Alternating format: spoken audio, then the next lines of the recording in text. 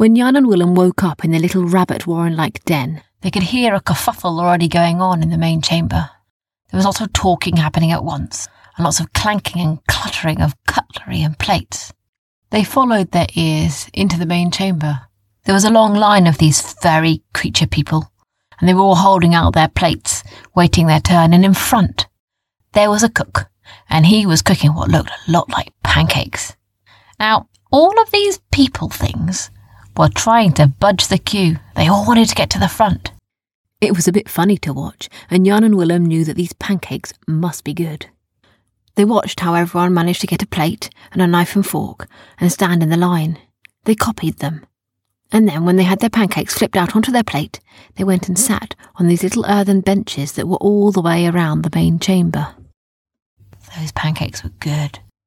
They had a special cactus syrup on it that was so sweet it was sweeter than honey itself. While everyone was eating their pancakes, Yan and Willem felt like they blended in.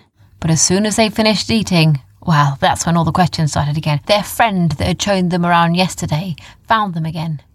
So, where are you going today?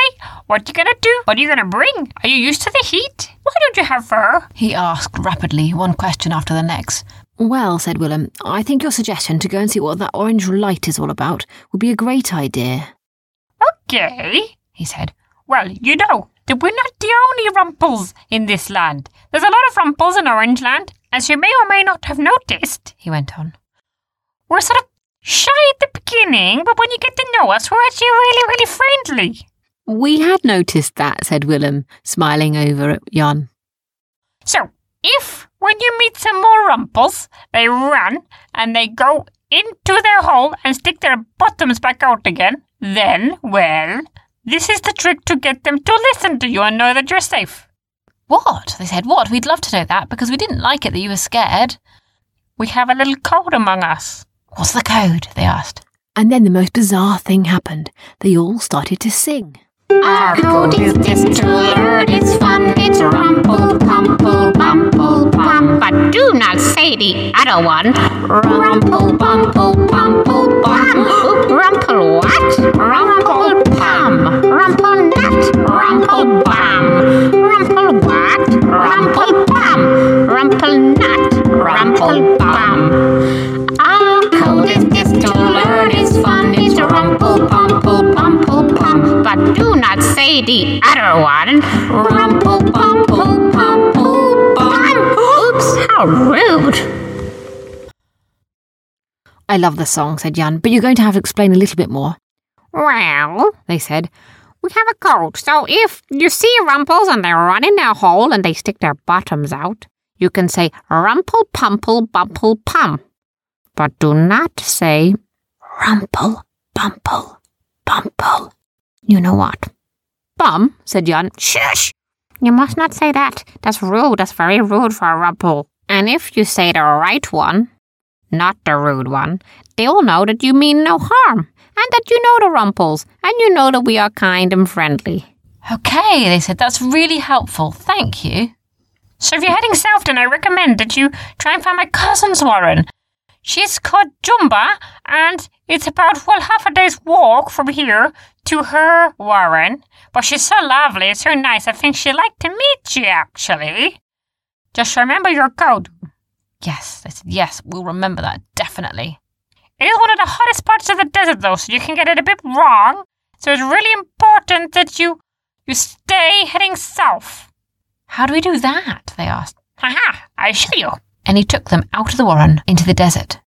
He showed them how to make a sundial and how to always manage to follow south no matter what time of day.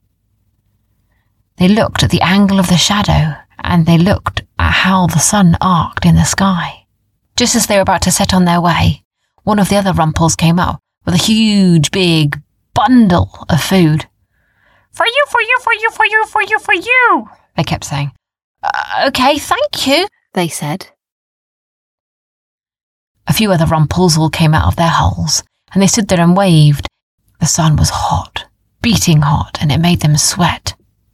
But they knew they had half a day's walk. There was only the occasional stop behind a rock that would give them a little bit of relief in the shade as they walked. They became thirsty, so thirsty, and they'd run out of the water they brought with them. And they remembered what Kester had said about finding the right kind of cactus.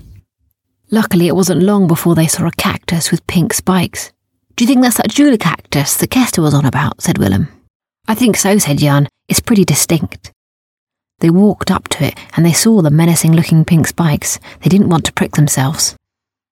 But they took out a small knife that Kester had given them and they made a hole and put their water bottles underneath it. The liquid from the cactus was cool and clear. When they tasted it, they quenched their thirst immediately. It tasted a little bit like coconut water, but it had a sweet, honey aftertaste. "Oh, that is so nice," said Willem. "Let me try some," said Jan. When they quenched their thirst, they journeyed onward. "Is that a lake I can see there?" said Willem. "It looks like it," said Jan. "Oh my goodness, imagine how wonderful it will be to get in a nice cool lake right now. Oh, just the thought of it." "I know we should go south," said Jan, "but it wouldn't hurt for a little detour, would it?" And so they decided, instead of heading directly south as they planned, to follow what they could see in the horizon, a small, beautiful-looking lake. They walked and they walked and they walked and they felt that they should be at the lake by now. But still they weren't there and they could still see it and it felt as if it never got closer. "Why is this lake so far away?" said Willem. "Maybe we shouldn't have tried to get to the lake." "It can't be much further," said Jan. "Think how wonderful it's going to be when we get there." They kept walking for a while, but soon the heat became too much. They stopped in the shade of a cactus. "I don't think I can go any further," said Willem. "I'm too hot and I'm too tired." "I agree," said Jan. "We're going to have to just sit and wait for dark." And they sat there and they sat there and they sat there. Eventually the sun did start to set and they saw that beautiful orange glow reflecting on the horizon. They could see how far off their course they had gone. They saw in the dusk a silhouette. The silhouette was of what looked like people covered completely in cloth. They were leading behind them some sort of animal that was very similar to a camel, only with a longer, bendier neck. "Hello!" cried the boys. "Hello! Help us! Help us! Hello! We are lost!" These people looked towards them. "Who are you?" they said. "What are you doing here?" "We were trying to get to a lake," Willem explained. "Over there," and he pointed to where the lake had been. "But it just kept feeling so far away and we got so tired that we had to stop because it was so hot." "Oh, that was no lake, my friend. That was a mirage," said one of the people. "The desert can play funny tricks on you. The heat reflects off the ground and it makes it look like water. Never follow a lake in the Orange Lands, for there are none." Jan and Willem couldn't believe it. They felt foolish. They had so been sure that they had seen a lake. "Who are you?" they asked these people. "Where do you live? And how can we get to the Rumpels that live directly south?" "We are the traders," said one of them. "We don't have anywhere that we live. We move around all the time. We take things from the Yellow Lands and we take them all the way across the Orange Lands, where we sell them and exchange them to people at the border to the Red Lands. You see, not many people dare cross the Orange Lands. We travel mostly at night and we rest in the day because the heat is too much to be walking in the daytime." "Yes, we found that out the hard way," said Willem. "I can see that," they said. Half expecting them to take off their cloth, they sat with them for a while as the traders set up camp for the night. "Do you always wear the cloth all over your body and your face?" asked Jan with curiosity. "Yes," they said. "We believe it's too easy to judge someone on the way that they look, and so we choose to wear these clothes all over us. That way people can judge us on our kindness and our personality and the wonderful things we do, rather than just decide who they think we are by how we look." Jan and Willem had never really thought about this before.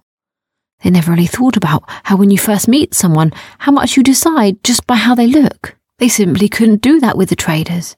They looked up and all they could see was their kind eyes looking out. "Besides," said one of the traders, "all this cloth does help with the sun." The traders stopped for a pause and they lit a fire. And once they lit a fire, they started unpacking things off of the saddlebags on these big creatures they were leading. What's that animal? Asked Yan. Ah, these are camels, said the traders. Isn't that funny? Said Willem. They're a lot like camels, only they're called camels.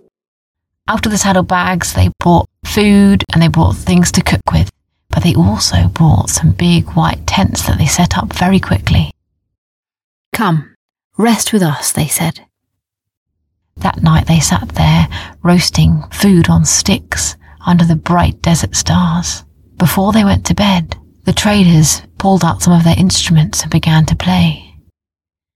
They had strange guitar-like instruments and long flutes with bulbous ends that sang exotic songs that rung out into the night. They also taught all about the constellations in the stars. They taught them to look up and join the dots of light to make pictures. The tents were cosy. It became cold in the desert at night, so different to that in the day. They had fleece and felted blankets there to keep them warm. Remember, we are not stopping for the night, explained one of the traders. We must walk at night, for the hot sun is too much. We are only camping up now until the frost has crept its way across the ground, and then we'll begin again. We'll walk until the morning heat becomes too strong. You can journey with us for the first part, and then we can set you in the right direction. The boys thanked them, and they cuddled down in the little felted blankets, and they listened to the chatter of the traders as they fell asleep.